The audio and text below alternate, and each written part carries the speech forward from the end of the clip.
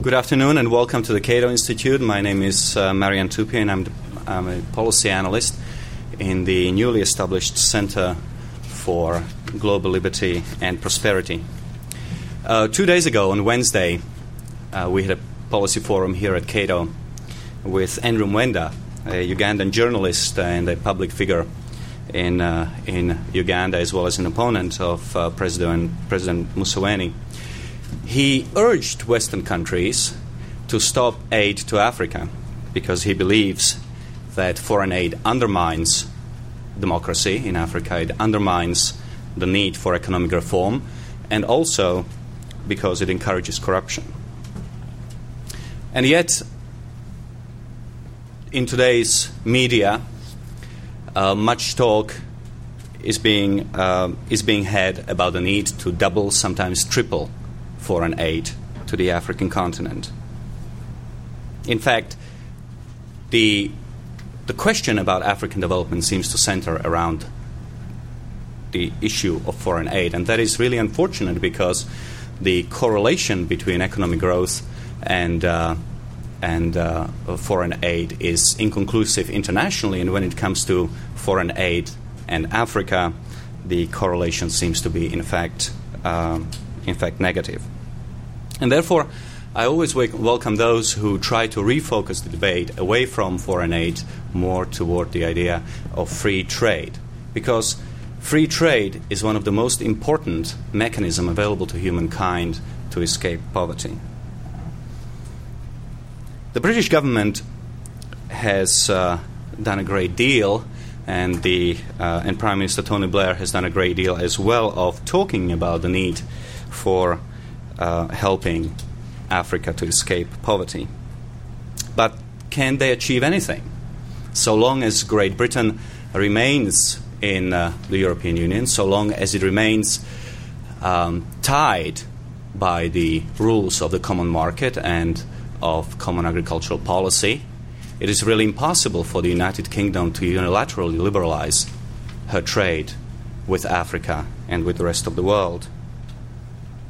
And so, in the absence of concrete steps toward trade liberalization, Tony Blair has opted for what so many other leaders of the developed world do, which is to say, distributing more aid to Africa.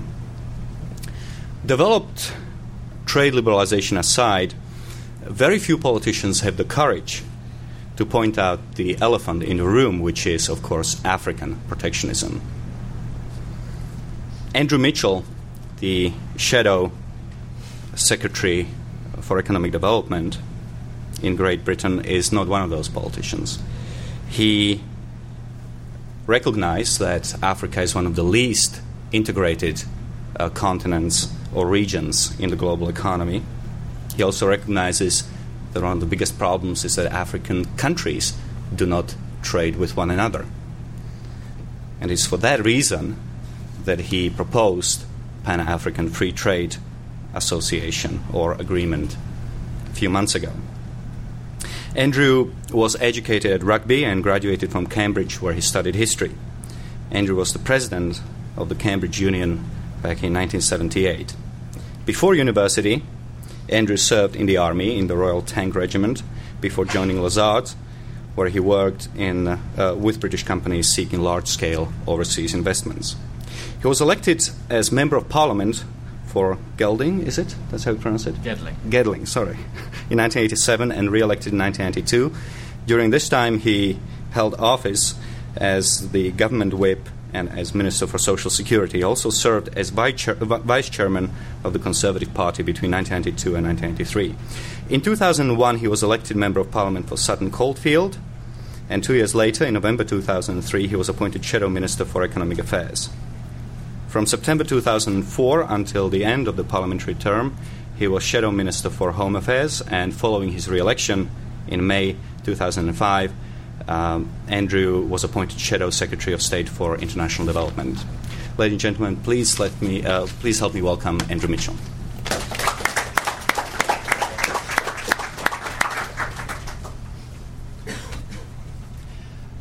Well, Mr. Chairman, ladies and gentlemen, thank you very much indeed for this opportunity today to contribute to your discussions and to your thoughts. I'm very honoured to have been invited to the Cato Institute and delighted indeed to be in Washington again.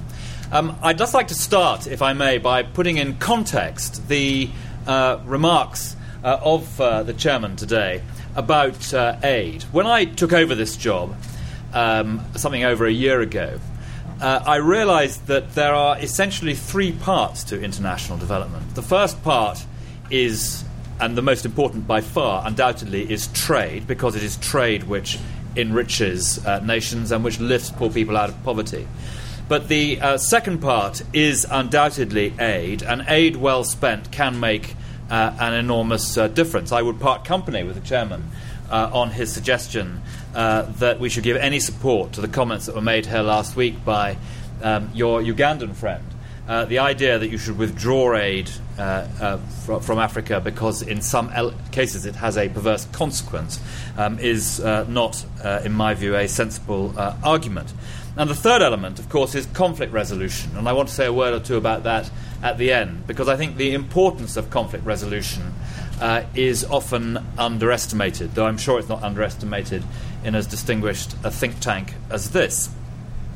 If I may, before I turn to the Pan-African Trading Area, which I proposed a few weeks ago, just say a word or two more about aid, because I've been in meetings this morning with the World Bank, and yesterday I had the pleasure of meeting the Managing Director of the IMF, and I think it's important to try and ground the debate. Many of you may be familiar with the works of Jeff Sachs, on the one hand, and who's very pro-aid and believes that basically a large cheque with lots of noughts on the end written out to African governments is the best way of relieving poverty.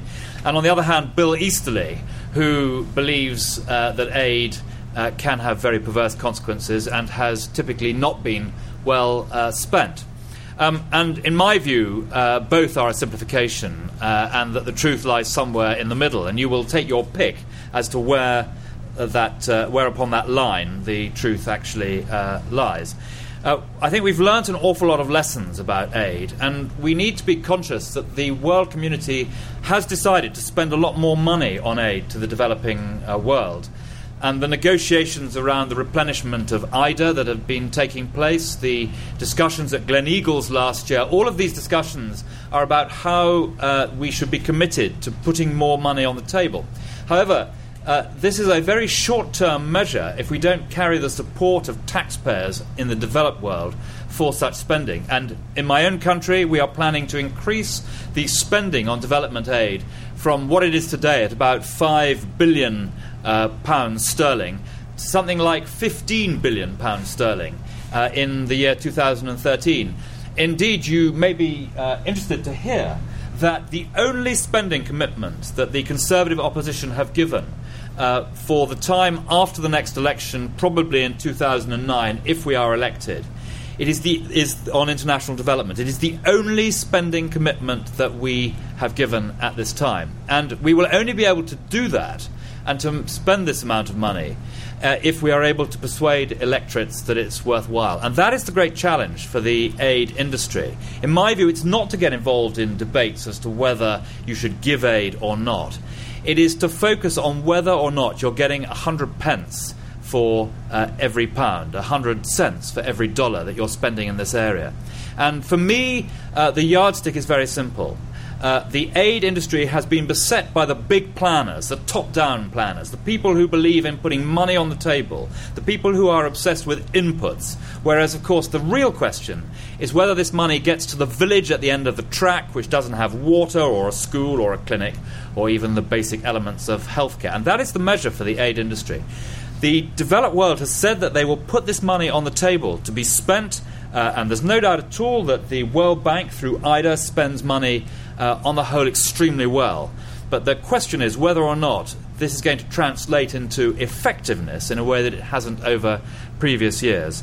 I believe it can. I believe that a focus on outcomes and outputs is absolutely essential.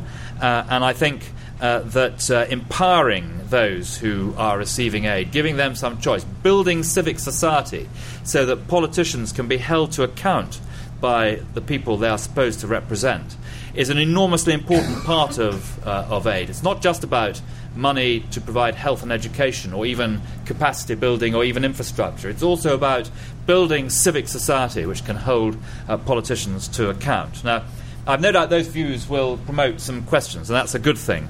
And I'll stop my remarks at that point about aid and move on to the issue of trade.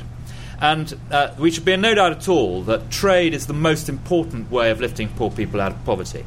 If you look around the world today, you will see that the societies that have lifted people out of that classic definition of poverty, where we see today 1 billion people living on less than $1 a day, something like half the world living on less than $2 a day.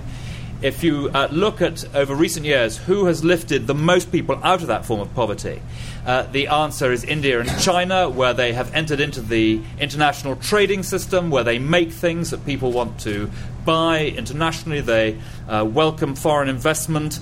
They have produced services and goods which are tradable and which are bought. And there are hundreds of millions of people around the world, particularly in India and China, who've been lifted out of poverty through trade. And as we all know from those of us who have studied Adam Smith and The Wealth of Nations, it is free trade which enriches nations. And that's an incredibly important argument which in every generation has to be won. There are continual protectionist elements around the world which threaten that argument, and some of them even are here in Washington, and as your chairman said, they are certainly present in the European Union. Now, I had the pleasure of meeting one of your trade negotiators yesterday, John Verino, and I visited Geneva recently to see for myself what was happening at the WTO talks. And there is no doubt at all that the protectionist elements that exist overwhelmingly within the European Union, but also here in farming support in America, are at the heart of the troubles that the WTO is in at the moment. And we have to face the fact that American cotton subsidies in the past have blighted the life chances of the cotton growers across that belt of sub-Saharan Africa. I went last year to Mali and met in the principal cotton growing area of Mali the farmers who, partly because of American protectionist policies, are unable to sell what they produce on the international market. And the thing that I remember about that visit, apart from the way in which these farmers explained that because they couldn't get a fair price for their cotton, they couldn't educate their children or even pay for basic health care, the thing that I was struck by was the fact that they all knew and understood how the international trading system was working against them. The farmers, the poorest farmers in the most remote parts of Mali, and I was in one of the most remote parts of Mali, understood the way in which protectionism was working against their and their families' interests. And the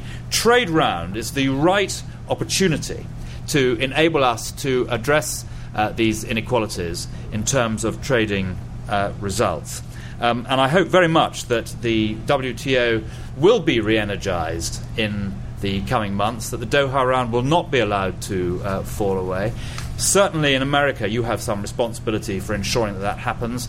Overwhelmingly we in Europe have some responsibility. As the chairman explained, we do not bilaterally negotiate in Britain on the trade round. We are part of the European Union negotiation, and indeed it is a point from my party that when Britain had the presidency of the European Union last year in the run-up to Hong Kong, we were not able to make sufficient progress there, partly because Britain had not used that opportunity to bear down on the protectionist instincts of French farmers and ensure that the European negotiating position was made more constructive and freed up. Now, Mr. Chairman, over the last 50 years, the world has been getting freer, fairer, more open and richer. Global inequality has declined. As I said earlier, India and China have lifted millions of people out of poverty. Once desperately poor countries in Southeast Asia are now economic world leaders. But Africa has been left behind. It remains a continent marred in poverty.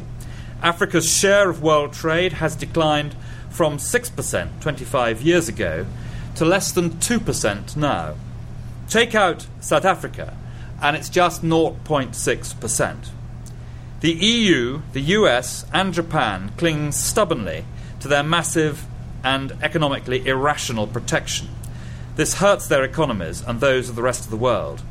But even in the face of this injustice, there is a lot that the people of Africa can do to help themselves. So today I want to propose a pan-African trading area, an area that could unleash the entrepreneurial dynamism of the people of Africa, that will remove some of the barriers that are holding people back. For too long, we've assumed that Africans should simply be trading with developed countries, but we've overlooked the great potential for Africans to trade with their neighbours. And in doing so, we've ignored a powerful potential driver of African growth and development. Countries which are open to trade enjoy higher living standards, longer life expectancies, better working conditions, and better recognition of human rights. And countries that are getting richer together have less incentive to wage war against each other. Trade brings so many benefits. It facilitates voluntary cooperation between people all over the world and increases the range of goods available to people.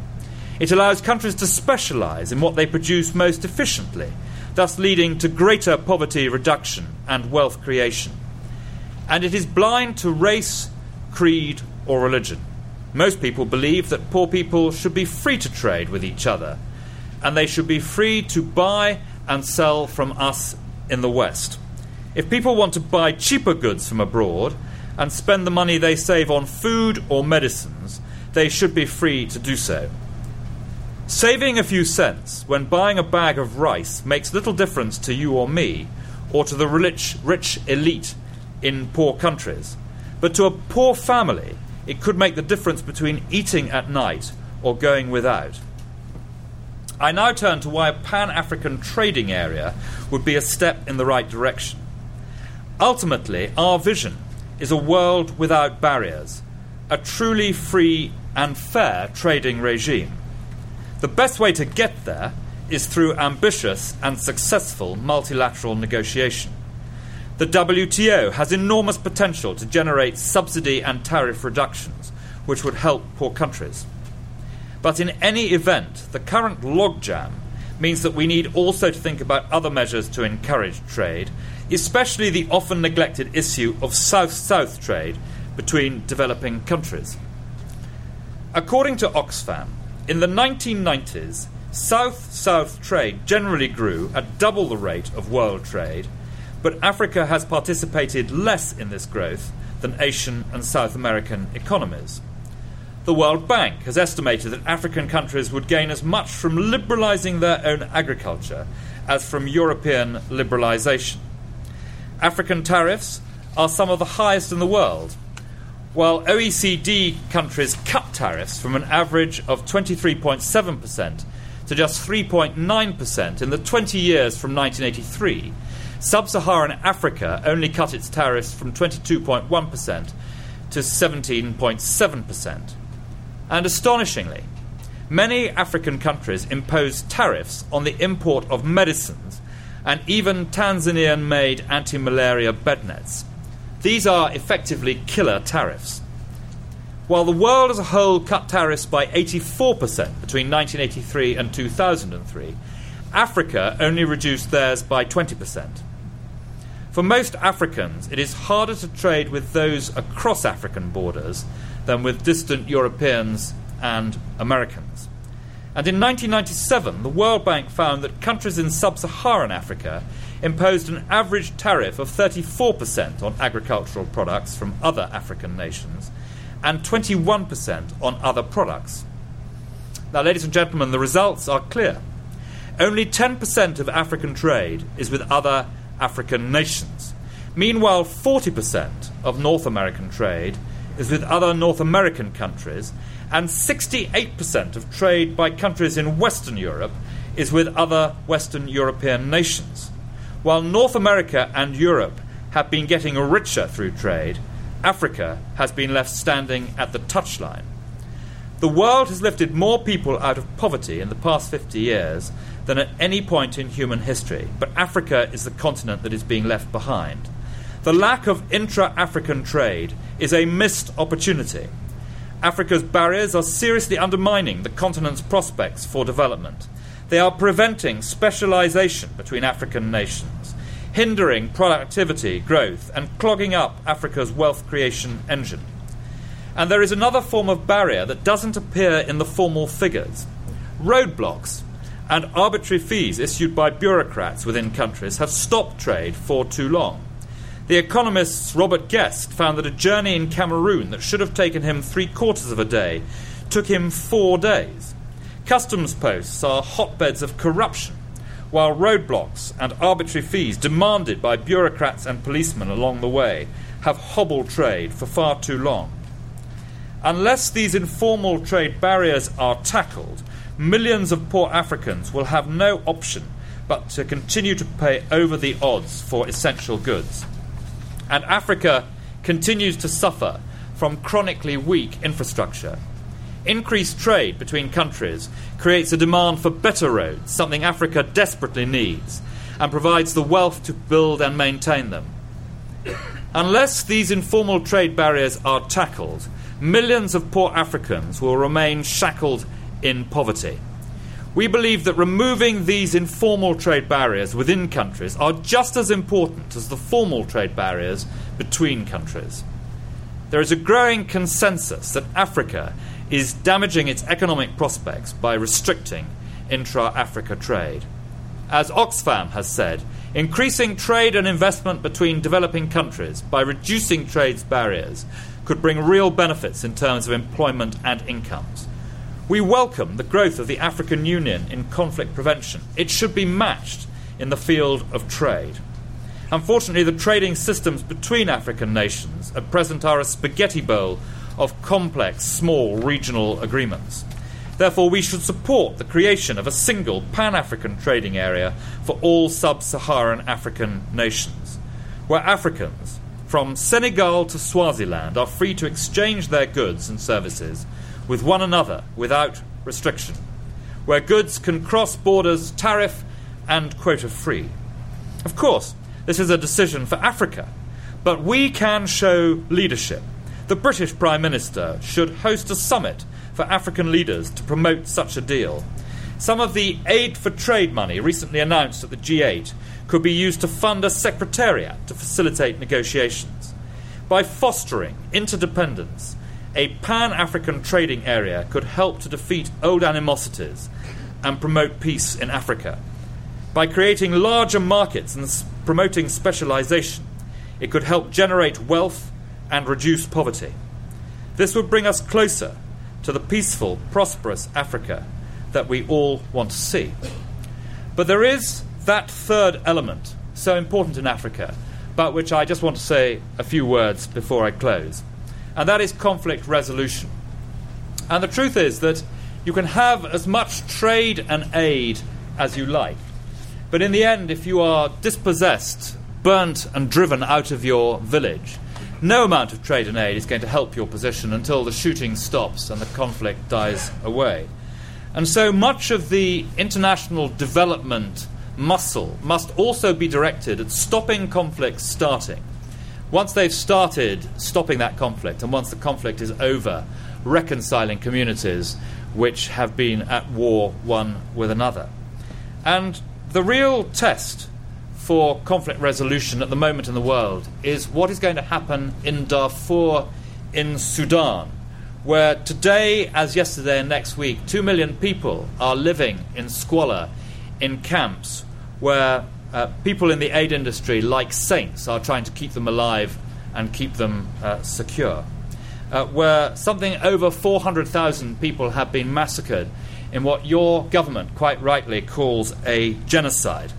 And the United Nations, and don't forget, the United Nations is not a country, it is a secretariat, and it is the sum of the countries which make up the United Nations. The United Nations has passed Resolution 1706, which says that the UN should be deployed into Darfur, but only with the express permission of the government of Sudan.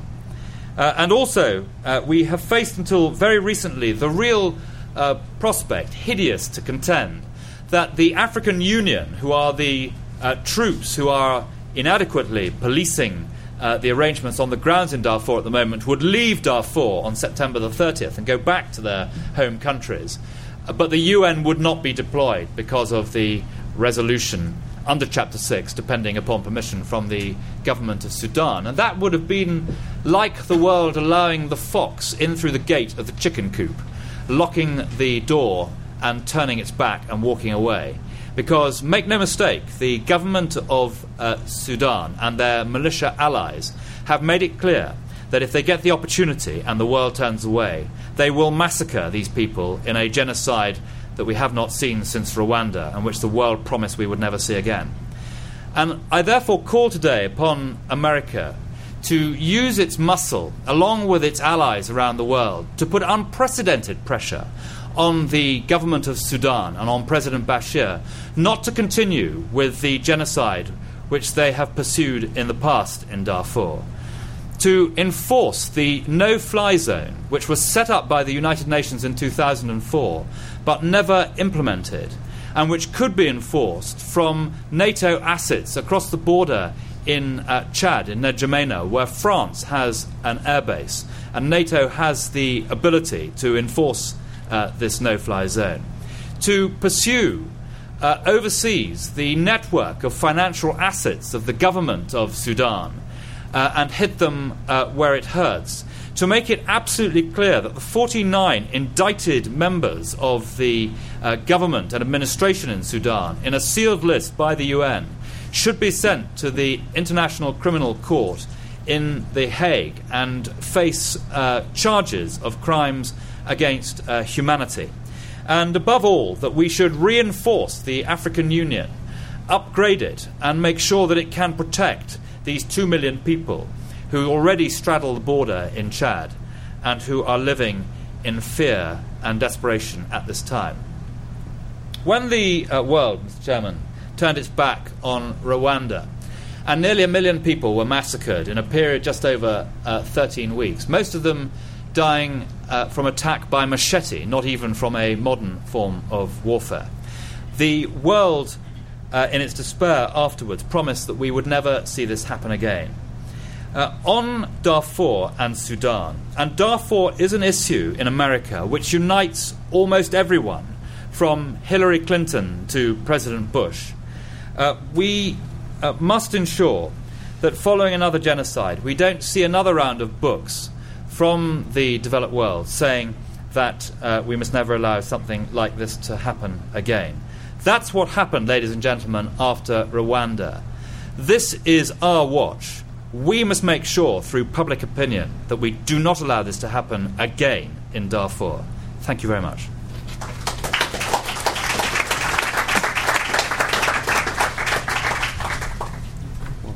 Thank you, Andrew. Thank you very much for your contribution. Now, I'm happy to say that even though we don't agree on 100% of the remedies for relief of African poverty, one is always happy to see an ally when it comes to free trade, because free trade for many decades was underestimated as a mechanism for poverty relief, and this new upsurge of interest in free trade, including the partial acceptance of free trade by Oxfam, is of course very heartening. Our next speaker is Richard Trenn, who is the founder and the director of the health advocacy group Africa Fighting Malaria.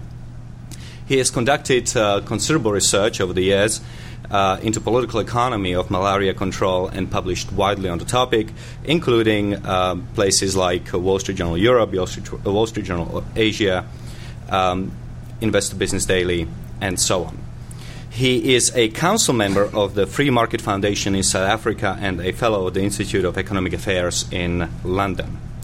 With his co-author, Dr. Roger Bate of American Enterprise Institute, another British expat, he wrote When Politics Kills: Malaria and the DDT Story, which was published in South Africa, in the United Kingdom, in the United States, and also in India. Both scholars also wrote a Cato study, South Africa's War Against Malaria, Lessons for the Developing World. And I'm very happy to say that Richard Trenn and his team recently scored a major victory when the World Health Organization reversed its decades-long ban on DDT, which is one of the most efficient insecticide which is available in the war on malaria. But today Richard will not talk about malaria. He will discuss another one of his specialties, which is his research into import tariffs that developing countries, including countries in Africa, impose on imports of medicines and medical equipment. Richard's research was very influential for people around the world, including myself, who did not realize that African regimes place tariffs on life-saving medicines and therefore exacerbate the humanitarian crisis on the continent. I'm very happy to welcome you, Richard, here today. Thank you.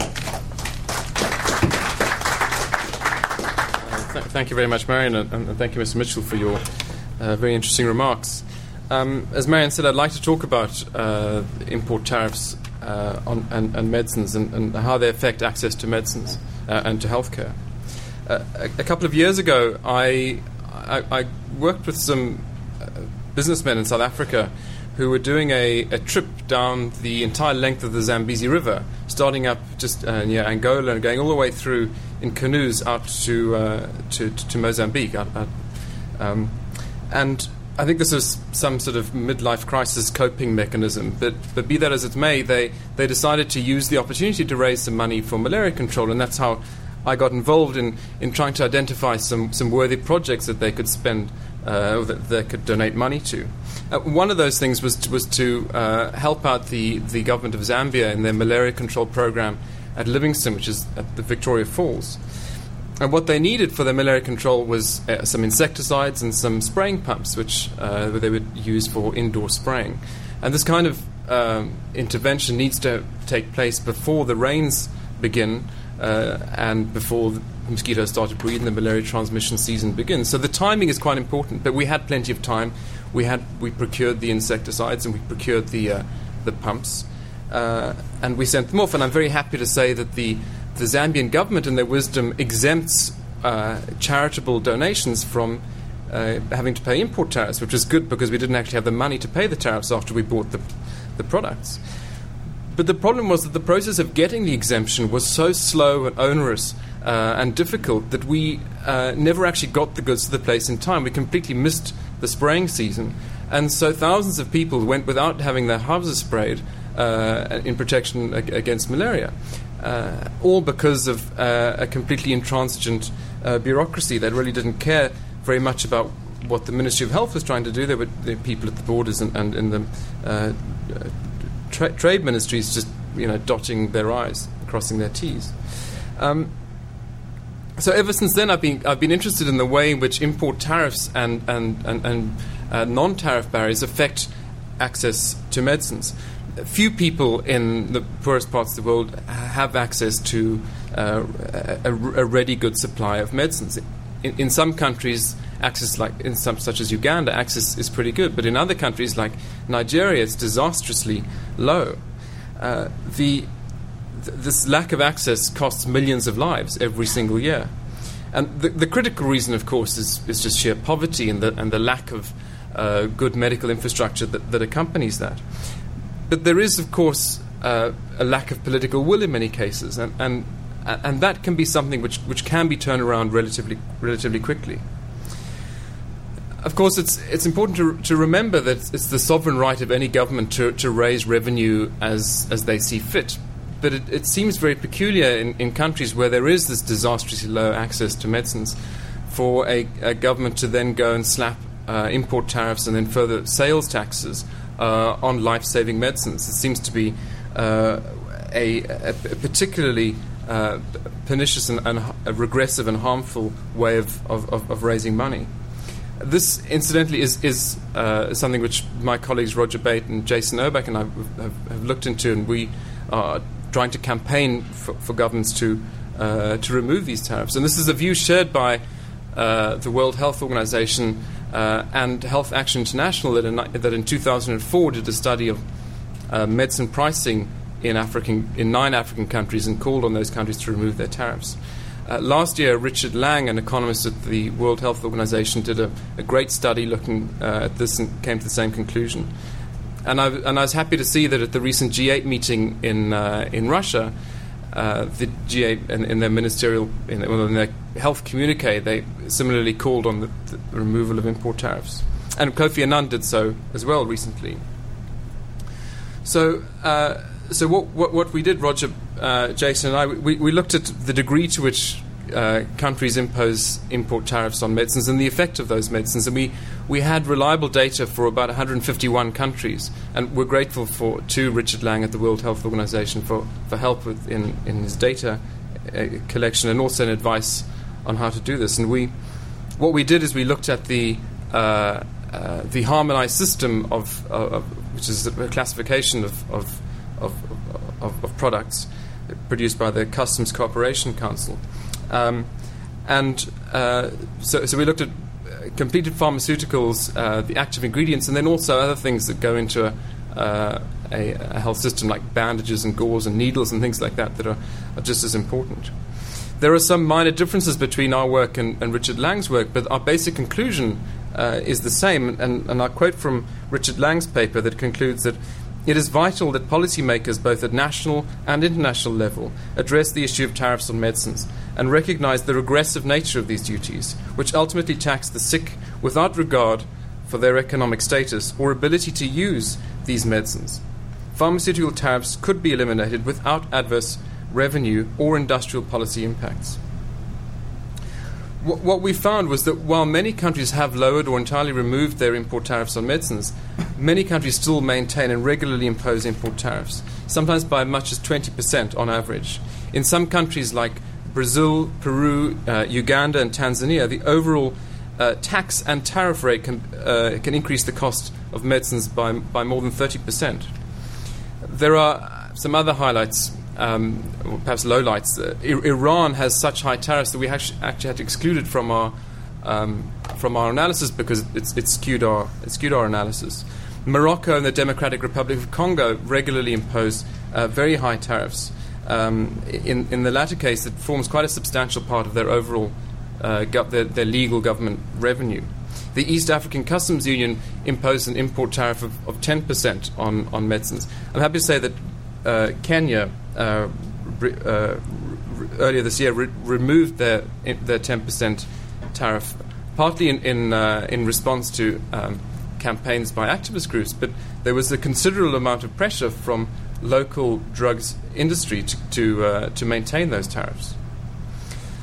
So much like the 22, well, originally the 22 countries that form part of the GATT Uruguay round, the pharmaceutical agreement of the Uruguay round, that removed all tariffs. The Southern African Customs Union has entirely removed its import tariffs on all finished medicines and active ingredients. Many countries have lowered their tariffs, but they still remain. Some countries have given exemptions for antiretroviral drugs, which is important. But people in poor countries don't just die from HIV/AIDS. There are all sorts of other diseases that people die from. And if it makes sense to exempt antiretroviral medicines, surely it makes sense to exempt TB drugs and malaria drugs and all medicines. Generally speaking, the revenue raised from tariffs on medical products is not spent on medical care, on health budgets, although it's very difficult to know how governments are spending their money. But in 4 countries that we found, Ecuador, Lebanon, Nigeria, and the Democratic Republic of Congo, the revenue raised from pharmaceutical tariffs is equivalent to more than 1% of their health budget. So this is something which should be, could cause some concern. But I think what's important is that they're, raising tariffs, raising revenue from tariffs on medicines is a particularly inefficient and regressive way of raising budgets, and collecting revenue from personal income taxes or sales taxes might be a more efficient and better method. So with the countries that we looked at in our products, our econometric analysis found that income level, perhaps unsurprisingly, was the most significant positively correlated variable determining access to medicines. Wealthier countries have better access than poor countries. However, tariffs are also highly statistically significant as a negative determinant of access. Countries with higher tariffs, on average, have lower access. And I think our key finding is that lowering of tariffs could lead to an increase in access to essential medicines. And this association is strongest, we found, for vaccines. Sales taxes, like VAT and other sales taxes, are negatively correlated with access, but we couldn't find a statistically significant relationship. And that may be because those taxes are raised broadly across an economy, whereas import tariffs are levied at one point and perhaps indicative of a more closed and less free and therefore less wealthy economy.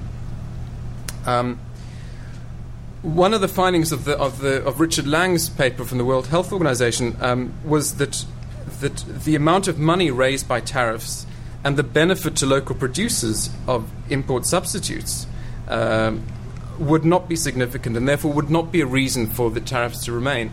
And while that may be true theoretically and may be true if you're looking at the benefit of an economy and a country as a whole, it's not true in the real world, where individuals and firms use the political process to advance their own agenda. Somebody always benefits from a tariff, and normally those defenders of tariffs are well organized and are pretty well entrenched. And so what you need is a consistent and broad-based campaign to get change. One of the things that we've been really interested in is in the way in which tariffs create additional bureaucratic burdens. And so we started looking at the corruption and delays associated with tariffs on medicines and medical products. What we found was, and this is, I was interested in this because obviously of my history in trying to get some products into Zambia, and our survey, which admittedly was small, but we got some good data from some big trading houses, was that in 85% of cases there were significant time delays at borders. And also in approximately 85% of the cases that we found, there were non-obvious legal charges were levied, and over 20% of the time, the delays required some time of lawyers and obviously the legal fees that entails. In about a third of cases, an out-and-out bribe was demanded. These delays and these charges and these bribes obviously are exacerbated by the tariffs.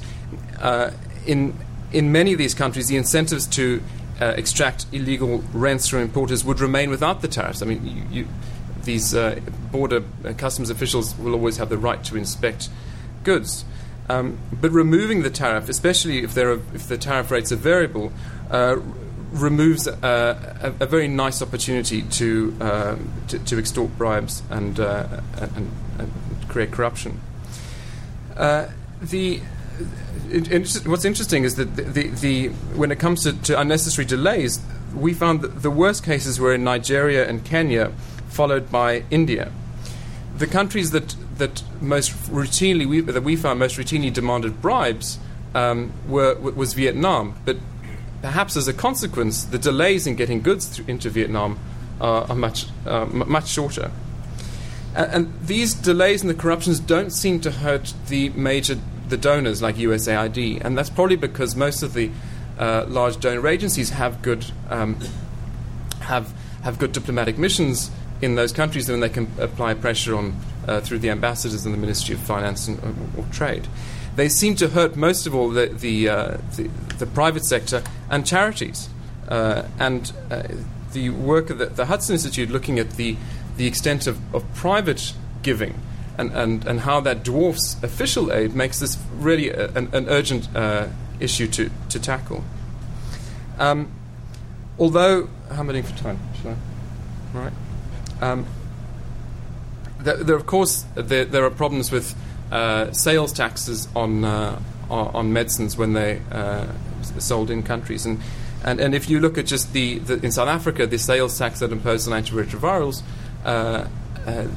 the amount of money, even if you look at the cheapest one, the amount of money that would give if you exempted that is very significant for people that really need the money to afford a better diet and to cope with what's a very difficult life. A less well-documented problem are the non-tax and non-tariff barriers. And while there's no doubt that drug safety is an important issue, the medical bureaucracies in countries can also create enormous barriers to entry.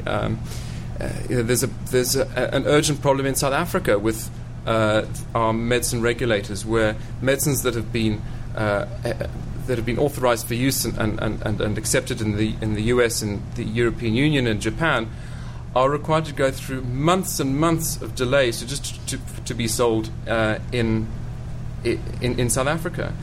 There was the case a few years ago where Namibia required the re-registration of all medicines that registered prior to the independence of that country, because before then the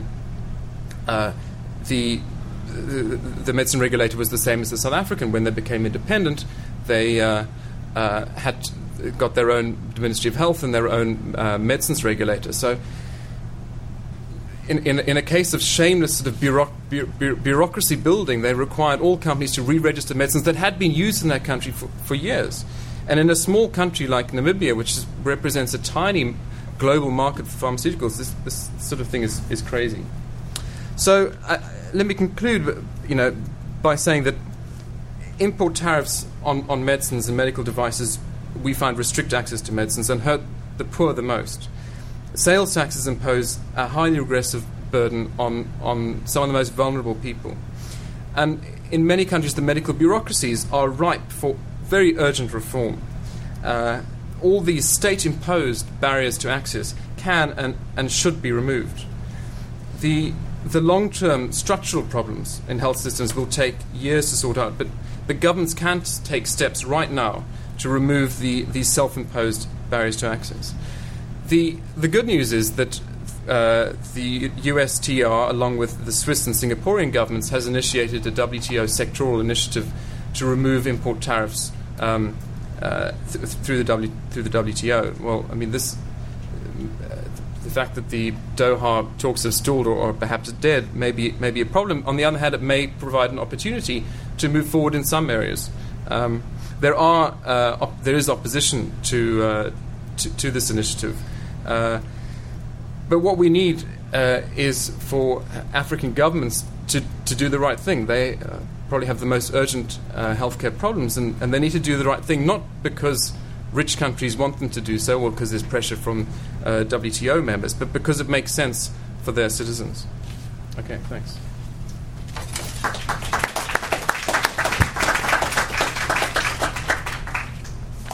Thank you, Richard, and I hope that in your work on tariffs on medical equipment and medical drugs, you'll be as successful as dealing with the DDT. Before beginning the question and answer session, I would like to conclude by making a few comments. I think that one thing that we have to look out for is what happens with regard to political will on the African continent to move ahead with trade liberalization. And I will let Andrew elaborate on that later, but I do think that we will have to see politicians in Africa take a brand new approach to trade liberalization that we have seen before. Before discussing this subject, let me give you an anecdotal story. A friend of mine here in Washington, D.C. is a former U.S. ambassador to a number of very important African countries. One of the assignments he was given when he was still the U.S. ambassador in the Clinton years was to negotiate a food relief for the people of southern Sudan. So off he went to see John Garang, who was the head of the southern Sudanese rebel army. And he's been really engaged in fighting the North between 1962 and 2004 in a bloody war that caused millions of lives and untold suffering across Sudan. Well, my acquaintance wanted to get Garang's approval or his acquiescence to U.S. food aid, which Garang graciously had given. But then he wanted to know how much of an import tariff he could impose on American food aid. And my friend had to inform him that, of course, that was absolutely unacceptable, because if the U.S. Congress heard that Garang was planning to make money out of U.S. food supply, food aid wouldn't go anywhere. And let us not forget that John Garang was one of the more enlightened leaders in Africa. He had a PhD in agricultural economics from the University of Iowa, and was generally considered to be a good leader. And what does the story illustrate? Well, the story illustrates, I think, that a lot of African leaders do go around the world asking for developed countries to open up to African exports. And indeed, this is incredibly important. I think it was British ambassador to Warsaw, Sir John Crawford, who said that CAP, Common Agricultural Policy, was one of the most stupid and destructive policies ever devised by man, give or take communism.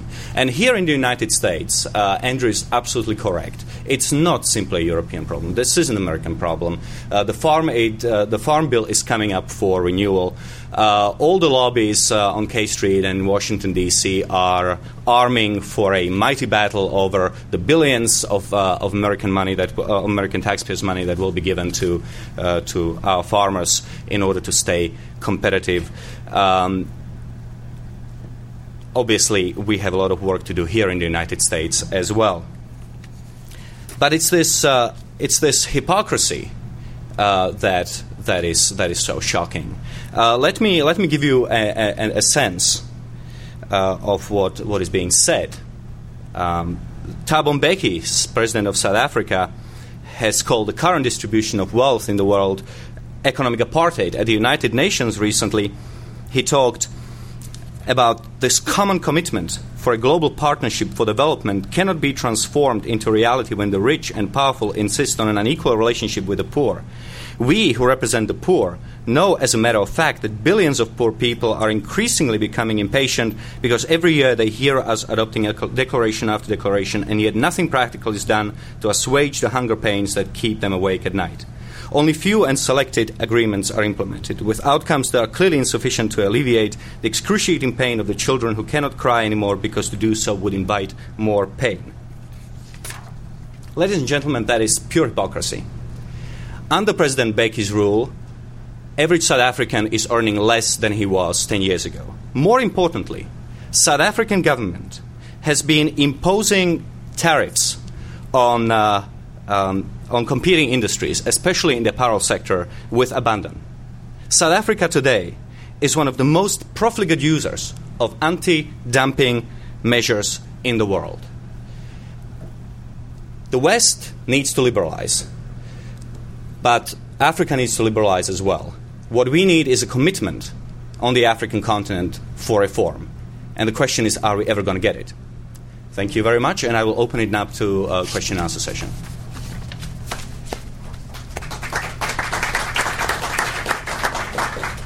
Lady right there. Thank you very much. Is this on? Yeah.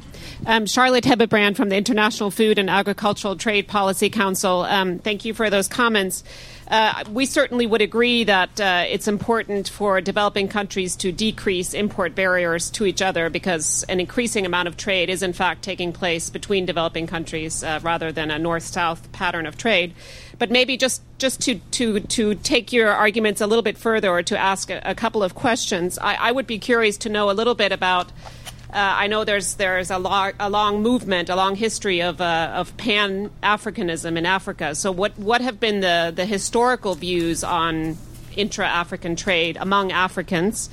And then also, what is the track record of the regional trade agreements that do exist in Africa? Have those actually worked to increase trade among the countries, say in SADC or in ECOWAS, what have you? And also, what is required for a good regional trade agreement? Do you need an engine? And if so, you spoke about the trade in Europe and the trade in North America. I mean, arguably there you have more engines that could actually help foster regional trade. In Africa, maybe those engines are not, there aren't as many engines. You have South Africa, but is that enough for a pan-African trade agreement to really work? And then lastly, your vision of a pan-African trade agreement, how would you view the external tariff that such a trade area would need? And maybe this ties in a little bit with the pharmaceutical question.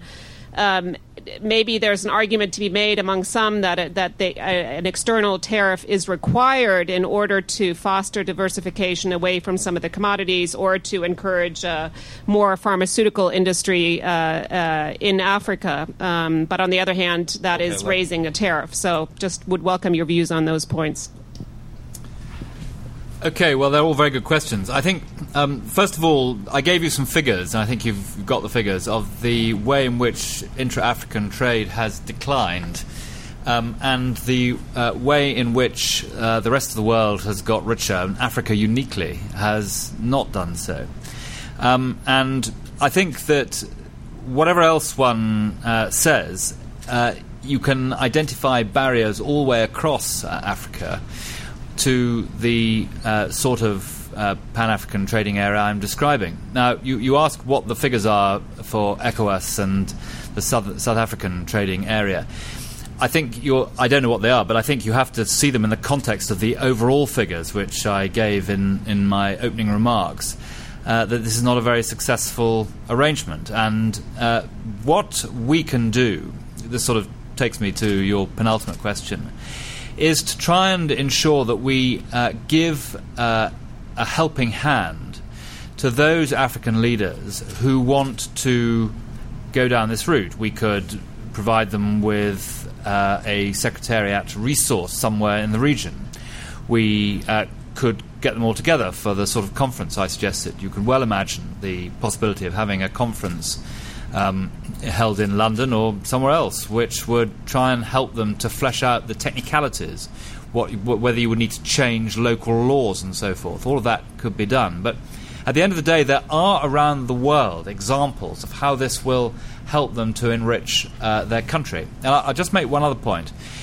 In looking at the aid debate in Africa, there are now a caucus of countries which are moving in the right direction, where they are liberalising their arrangements, where they show some respect for the rule of law, some respect for democracy and the growth of democracy, some respect for civil society, and where about 11 of them are countries which we can seriously entertain giving budgetary support to, because we know that they've got the mechanisms for ensuring the money isn't pilfered or corruptly siphoned off into the Swiss bank accounts of African dictators. So if you take those countries and you build on what they've already achieved and you support them, not only can you then start to try and persuade them of this trading point, but they are a good example to other countries which have not come to that point of development about what can be done. And that is one of the ways of intensifying this argument. You ask about external tariffs. I really don't think we want to get into that. That would be to start to allow the usage of a mechanism which we are intent on demonstrating both intellectually and practically doesn't work. Let me take another question over there. Gentleman over there.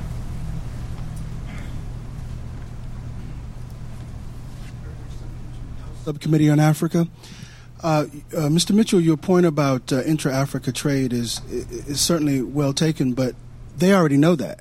They have ECOWAS, you have SADC, you have COMESA, you have the SACU. They already know that. They talk about that all the time, but they don't do it. Now, part of it is the system, the trading system set up by the colonial powers was not set up for them to trade with each other. The transportation systems are set up to go to Europe. Communications were set up to go to Europe and not through each other. That's part of it. But after independence, many of these nations still haven't made these changes that you're talking about. Why do you think it is that they haven't done it, since they already know the benefit of it?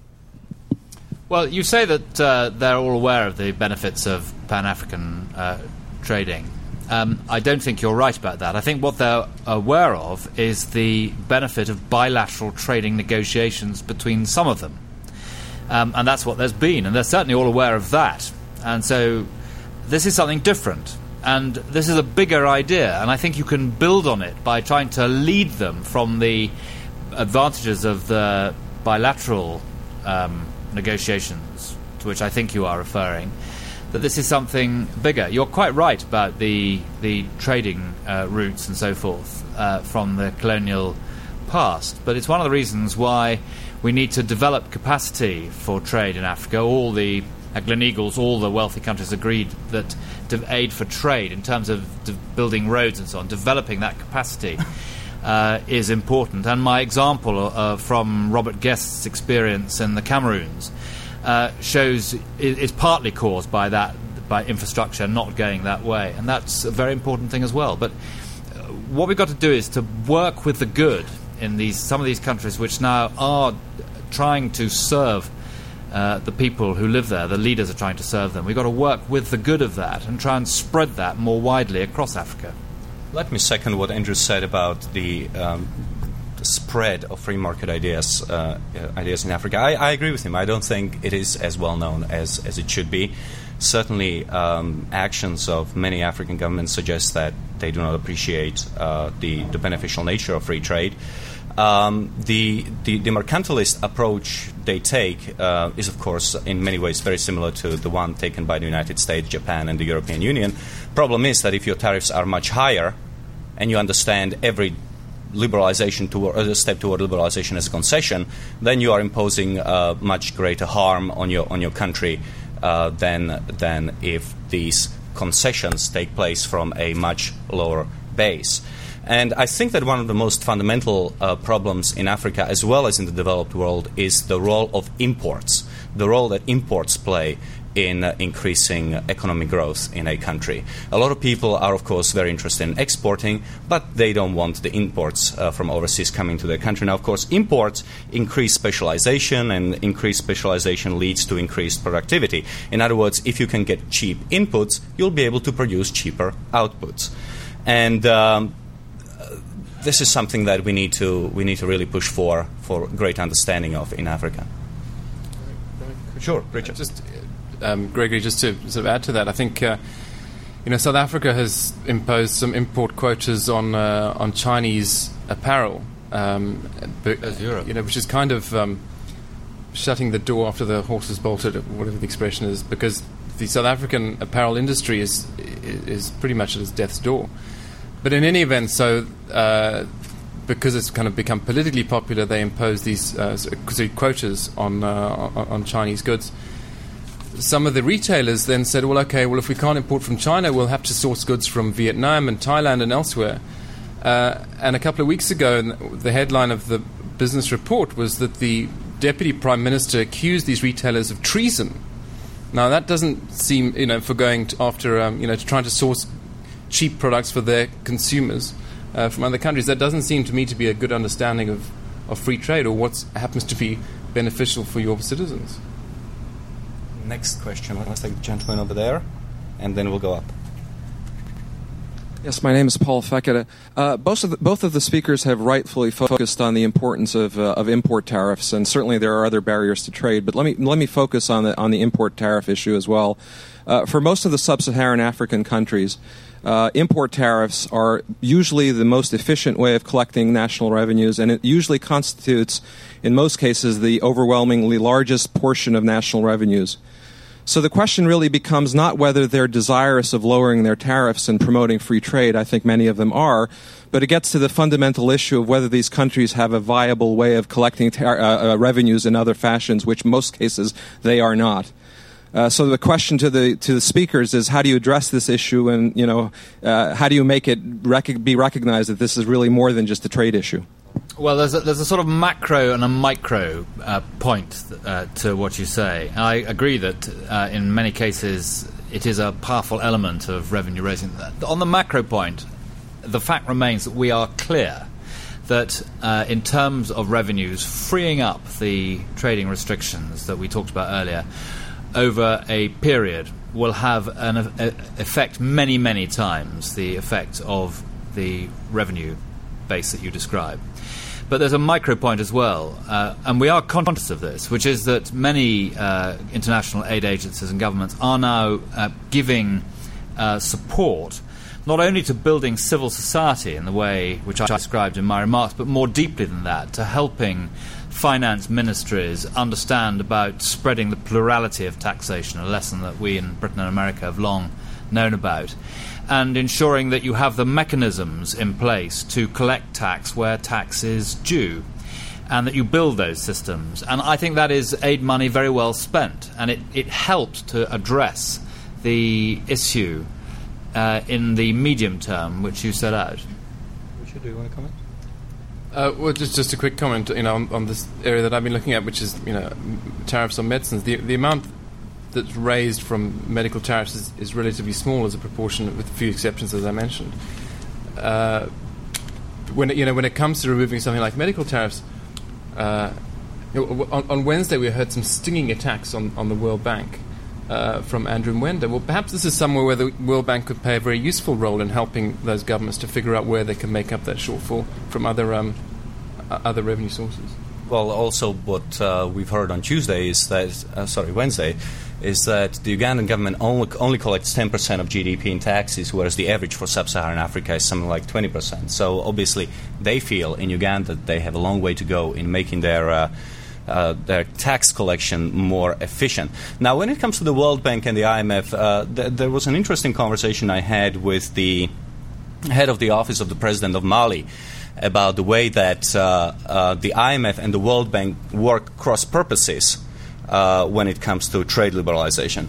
Because what the World Bank is very interested in is elimination of tariffs, including import tariffs. And what the IMF is interested in is balancing the fiscal part of the Malian budget. So you hear constantly that Mali has a problem with cotton. They can produce it, but they cannot process it in Mali. Well, one of the reasons why it's difficult to process anything in Mali is that if you are going to import a machine for processing of cotton, it's going to cost you the price plus import tariff and VAT.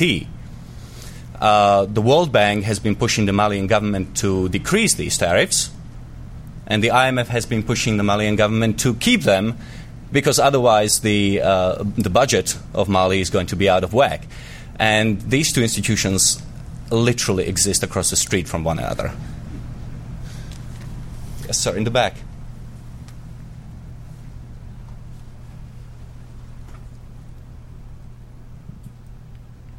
Hello, Steve Landy from Manchester Trade. Thank you for bringing these topics to our attention, particularly the relationship between liberal trade and... Please speak louder and... Thank you very much for... Thank you. Thank you for bringing this to the attention, particularly the linkage between liberal trade and the pharmaceutical and the health problem and so on. However, to be blunt, I have never read a poorly prepared research document or a speech that was designed to address the issue of Pan-African Union, Pan-African free trade. The traditional way to look at this issue for people who have been in the field is to say, what do the Africans want? What is the Africans' theory? The Africans have a very basic theory towards free trade agreement that they do not need paternalistic conferences in some nation capital to discuss, and that's called the building block approach.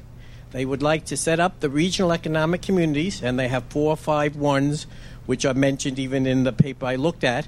They take steps. They all have their different paths for arriving at regional integration, mainly aimed through trade liberalization. Let's make it slightly quicker so that we can get more questions. Thank you. It's very disappointing because your whole sentence on regional economic community in this paper is one line. No background where it says, though African trading blocks do exist, movements of goods are seldom free. Too often, the only tangible result of regional trade is the creation of bloated bureaucracy. No footnote. The bottom line is, and I'll put it in 2 sentences if you want, is that there is a regional economic community. They do have a theory. They have decided, every study has decided what is lacking in Africa is infrastructure development. You use aid for trade, whether it's in the EPA economic partnership agreements, whether it's in AGROA, whether it's up in the WTO. So the point I would like to raise is, how can you give a speech, how can you call this topic Pan-African free trade and not even talk about the unbelievable progress made in the regional trade agreements and then the shortage of infrastructure capital, which is really what is preventing changing the colonial road patterns that was exactly mentioned by the speaker. I get your point. Okay, let me try to answer, because I think that you are referring to my paper as opposed to Andrew's speech. Okay. I think that one of the ways in which you can discern whether regional trade agreements have been successful or not is what is happening to African productivity and its ability to compete with exports internationally.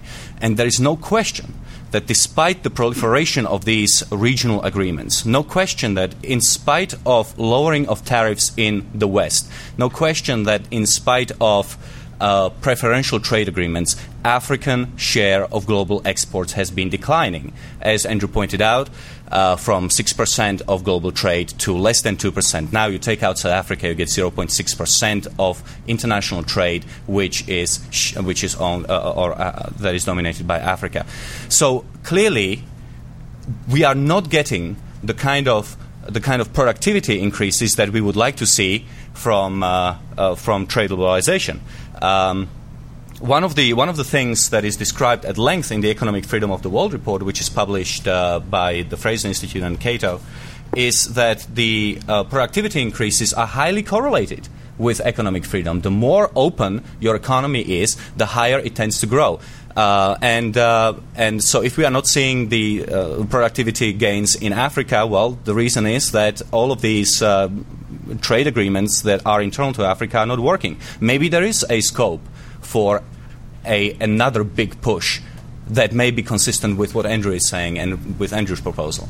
Do you want to? Yeah, I mean, I think this is a debate, and your remarks are welcome in the context of it being a debate. And I think most of your comments were directed more to your paper than to my speech. But in terms of three of the things you mentioned, I did indeed deal with them in the speech. The infrastructure points you made, the aid for trade points you made, I addressed directly. And I sort of indirectly addressed your point about not patronising African governments, because it's a very dangerous argument, this. Of course it is true we should not patronise anyone. But equally, there has been a sort of feeling that African governments, because they're poor, don't have to face up to certain norms in life, one of which is providing uncorrupt government. And so I was at pains to make the point in my speech that one of the ways we could facilitate this would be to offer a conference, offer secretariat location, offer support. They don't have to take it, but it's a narrow line, I agree, we don't want to patronise people. But in the end, what can we do to help? We're looking for a way to try and help and assist, bring poor people out of poverty. Most of the Asian countries will reach the Millennium Development Goals. Africa mostly won't reach those goals. We have a moral duty to help. It's difficult, but I think myself that it's not a patronising approach, it's an enabling approach, and that was another point I made in my speech, that we should do our best to enable. And it's an offer. It's not not trying to force them into some sort of behavior they don't want. Yes, sir. In America, I think in this year we've completed the Eisenhower superhighway system. It generates something like $12 to $16 billion a year just in income generated in its use. Why can't you build from Cairo to Johannesburg a superhighway system, putting the money in the form of aid, developing the very nature, encouraging individual income development and corporations to do that work specifically, instead of what you're talking about, giving aid where it's not used properly. In other words, earmark it for specific purposes, use basic guidelines, and say, okay, we want, and have the Africans say where they want the highways to go, where they want to meet up at the border, and if they're off, they got to do it themselves. Okay. It's a great idea, and it doesn't cut across the aid-giving point I was making at all.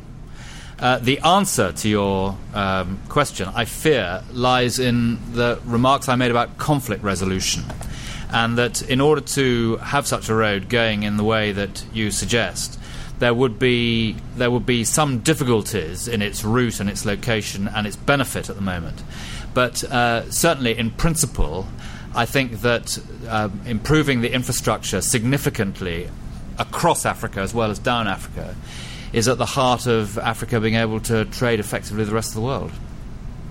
Part of the. Why don't we try and take some questions? Why don't we try because there's a lot of people who want to ask questions. All right, we can do that. Over there and then over there. Let's say two. Okay, one there, one there.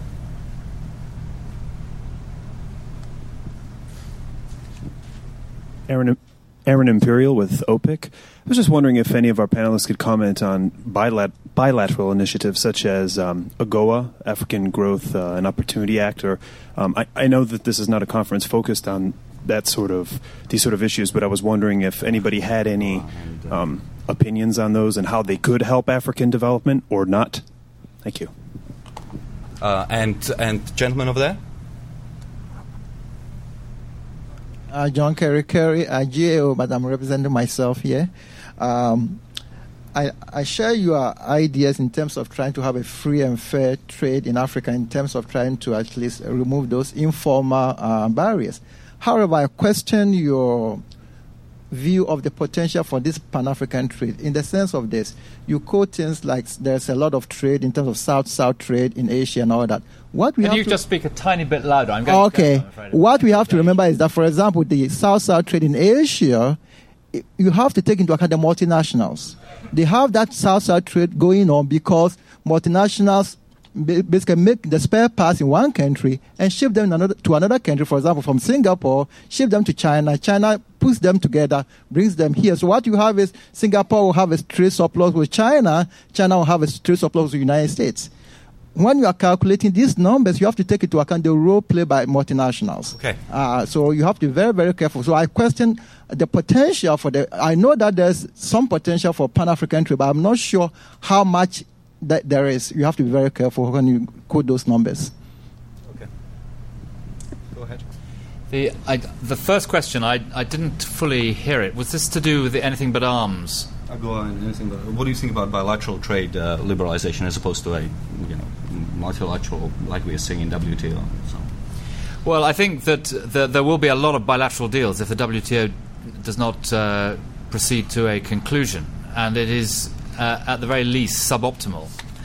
But anything that frees up the trading system, and if those are the sort of bilateral trading deals you're talking about, then that is better than nothing. But the world would be wise to focus on getting a proper result to the Doha round, and not going off into this sort of cat's cradle of side deals, bilateral deals, which make a rules-based system like we're trying to achieve out of Doha much more difficult later on. And multinational corporations. Yes, we're in favour. We are in favour. Okay, quick point about AGOA and everything but arms. I think that AGOA, 86% of all exports from Africa under AGOA are petrol and petrol-related products. There have been some increases in non-petrol products, but those are declining because of competition from China, Vietnam, and so on. So I think that the problem with AGOA and everything but arms is the same like the problem with building a road across the African continent. And in addition to what Andrew was saying about conflict resolution, I think it has to do with the underlying business environment in Africa, which is to say that you can have a road, you can have free trade agreements with whoever you like, but if your businesses cannot get off the ground because of corruption, but also, very importantly, overregulation, you have a problem. And if you look at the Doing Business in the World report, which is a World Bank publication coming up every year, you'll find out that African businessmen suffer from some of the most onerous regulation anywhere in the world. And as for multinationals, well, I can bet you that Africa as a whole has fewer multinationals than Hong Kong standing alone. So I don't think that the problem of Africa is too many multinationals. I think it's too few. And indeed, there are examples of multinationals operating in Africa who do a huge amount of good in the communities into which they're selling. Now, we have time for one more question.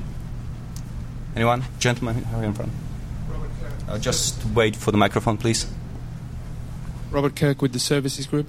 It's really an observation that everything you've been saying points to the fact that the African countries can actually make the change on their own. They don't need to go to the United Nations or the World Trade Organization.